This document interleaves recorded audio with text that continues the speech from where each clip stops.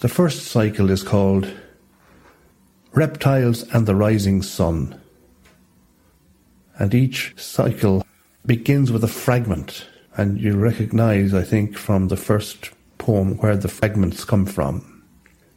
The fragment for the first part is called Dublin Southsider.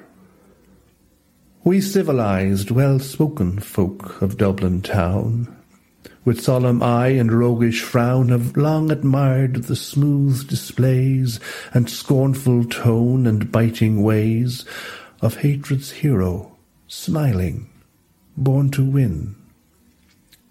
But in this lonely ancient place, on the grey half-buried skin of the hero's frozen face, in bitter edgings of remorse, hatred's charm has run its course.